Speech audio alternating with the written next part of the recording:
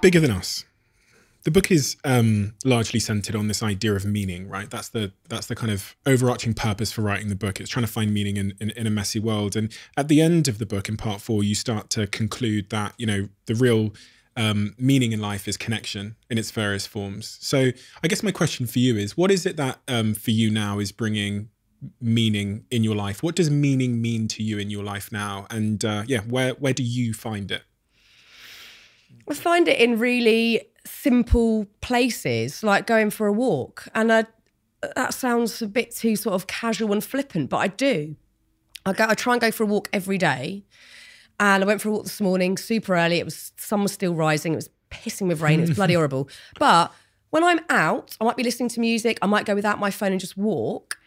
This could sound very cheesy, but I'm often brought to tears because I extract myself from the, oh my God, my kids are late for school, or I haven't done this email, or how am I doing with this, or what's failing with that, or I just let it all go. And I'm lucky to live near a very green space, so I can walk around and look at trees and see there's green parrots in the park and whatever else is going on in nature, and be humbled by it, because it's humbling when you really notice it. Or at night, look at the sky. If you're lucky to live in an area where there isn't too much light pollution, and see one star that might not even be there anymore, because we can't talk about physics, it's going to blow my head off. But you know what I mean? Yeah. Look at the greatness of what is going on around us, rather than at your phone, or the smallness of, oh my God, my house is a shit, how everything's messy. And look outside of that. Like, I have to do that every day, so I don't get bogged down with, am I doing this right? Where do I fit into society? How successful am I? All of this greatness, and how short life is. How short life is, and that in 200 years, none of us are going to be here. That's humbling. It's not bleak, that's humbling. To get up every day and think, there's a whole new load of generation, like people and things that will be happening and systems in place and technology or whatever it might be that I won't be around for. So I have to get up and be grateful and do all that stuff I want to do today, not next year when I'm braver, in 20 years when I'm older and quirkier and more eccentric. I've got to do it now. So I have to find that meaning, connection. This is bespoke, it'll be different for everyone, but for looking at the bigger everything, noticing that I'm on a floating ball in space, noticing that all of this is changing always, and that there are trees thousands of years old, and I'm just 40, and what do I fucking know? I have to get myself out of this small structure that we've created on a societal level and look at the hugeness of all of it. And remember, when you look at that hugeness, that we know fuck all. Because we can't even get our heads around the fact, like, what is infinity? No, I can't even go there. We don't know anything. We know nothing. And we have to keep coming back to that. As soon as we start going, yeah, I know everything about this and that, and I know more than you. Small lives, small. I want big, expansive. I don't know anything. I'm here to learn. Here to learn, yeah. And I won't be here in however many years. So, gratitude. It's funny because what you're saying is beautiful and very, very true and powerful. But from that, I was realizing that my own self-importance is a curse, right? So like if I log into Instagram, the little like thing will tell me how important I am today, and then I'll get sucked into that. Or if I'm a good enough mother because I didn't pack the right thing for sports day. And this like the system we've created, the kind of like matrix we live in, sucks us into believing our own self-importance, and that, you know, the color of my nails really is consequential to anything. And as you look up at the stars, you realize that you are just a speck. The universe doesn't really give a fuck about you. And that is liberation. It's liberation from all the pettiness that consumes our mind. But I also think, as much as we are, I don't want to use the word insignificant, but as tiny as we are in the grand scheme of things, I also, alongside that, truly believe that we are supported by all of this greatness. Not necessarily by the societal structures that we see and that we are told about constantly, but something bigger, something inexplicable, something that you might not even be able to label or want to label. But I do believe that there is support there. And what does that mean for you? Because you start to write, you write about this in the book. Well, I have never aligned with a religion, so it's harder to talk about it eloquently, because when there's the infrastructure of religion, you can talk about a God, a way of being and a system that works, which is beautiful. I've never had that growing up. I've never aligned or felt drawn to it. But I deeply feel that I can communicate with the world around me, which in turn, when you get on the sort of macro, micro level, is within you. It's all the same thing. We are made of the same stuff. So that might link to non-religious prayer and having a communication with that something bigger. It might also be the law of attraction, which you touched upon earlier, where you are manifesting the things that you're cognitively thinking about and focusing on. You're seeing more of what you're focusing on. So, look for red cars when you stop listening to this. You'll see bloody loads. Like, look and see what you're wanting in your life, and more of it will appear. Lots of the things that I talk about in the book describe and support that notion that there is something bigger at play that we are part of, that we can feel supported by, which will hopefully then, eradicate loneliness, or people feel disconnected from the world around us and then forced more into sort of habitual negative cycles or whatever it might be. So there are lots of ways that I think you can tap into it and that you can explore it and have fun with it. It's exciting, like doing a little ritual in the rituals chapter.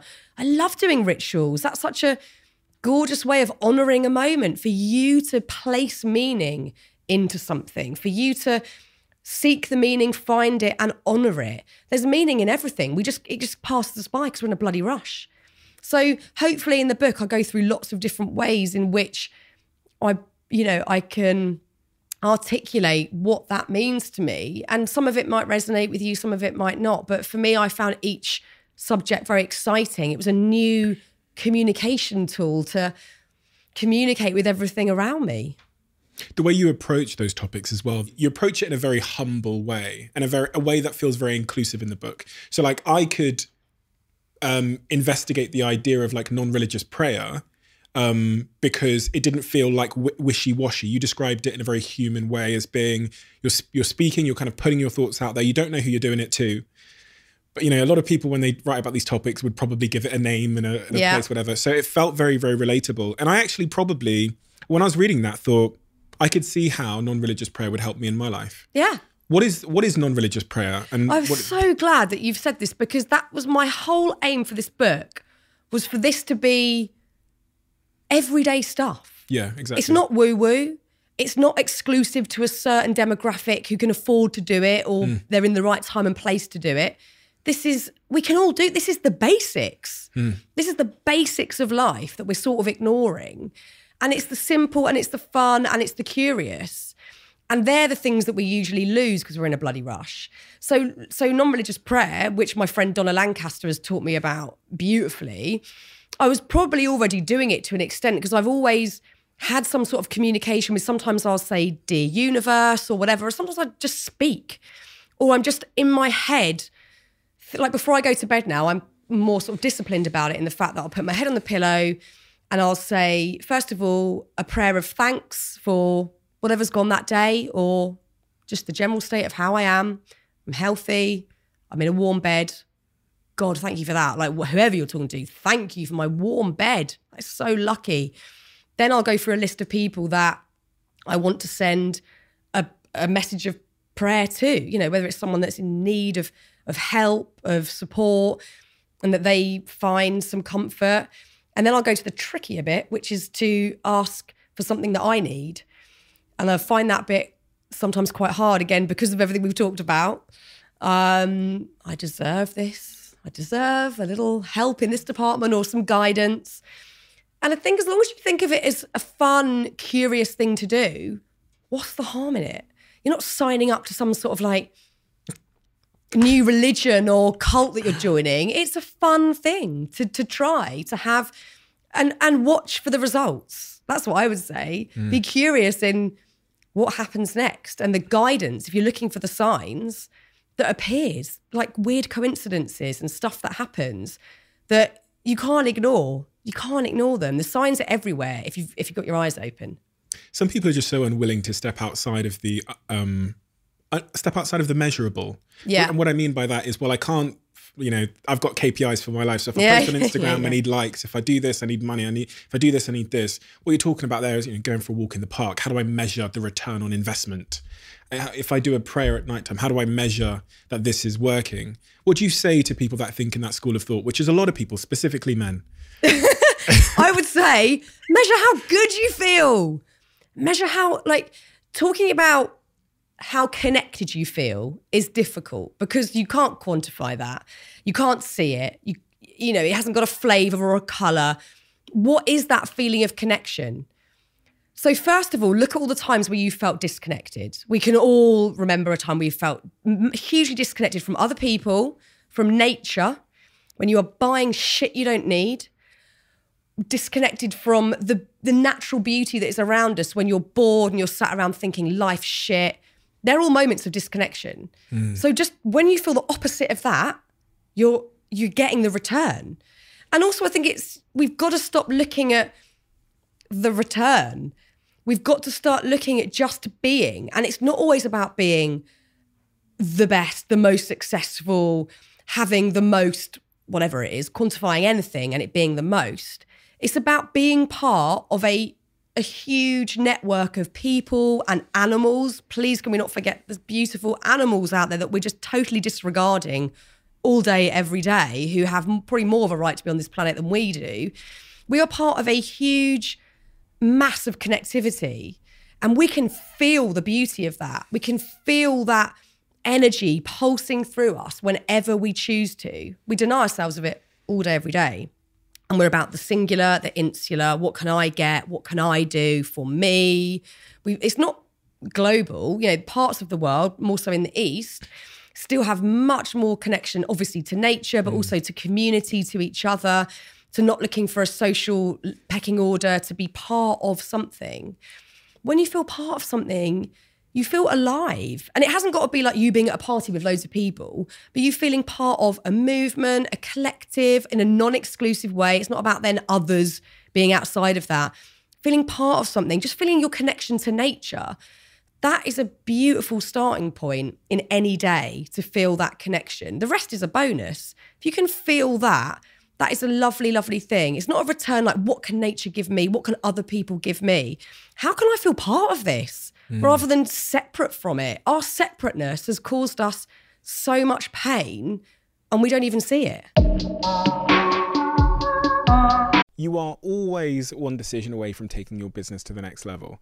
And a decision that's helped me to transform my business is moving over to NetSuite, who I'm excited to say are a sponsor of this podcast. If you don't know already, NetSuite is the #1 cloud financial system, bringing accounting, financial management, inventory, HR into one platform and one source of truth. It's reduced IT costs because it lives in the cloud, so you can access it from anywhere. And the cost of managing and running multiple systems because it's in one unified business management suite. My team and I don't have to worry about tasks being manual and clunky.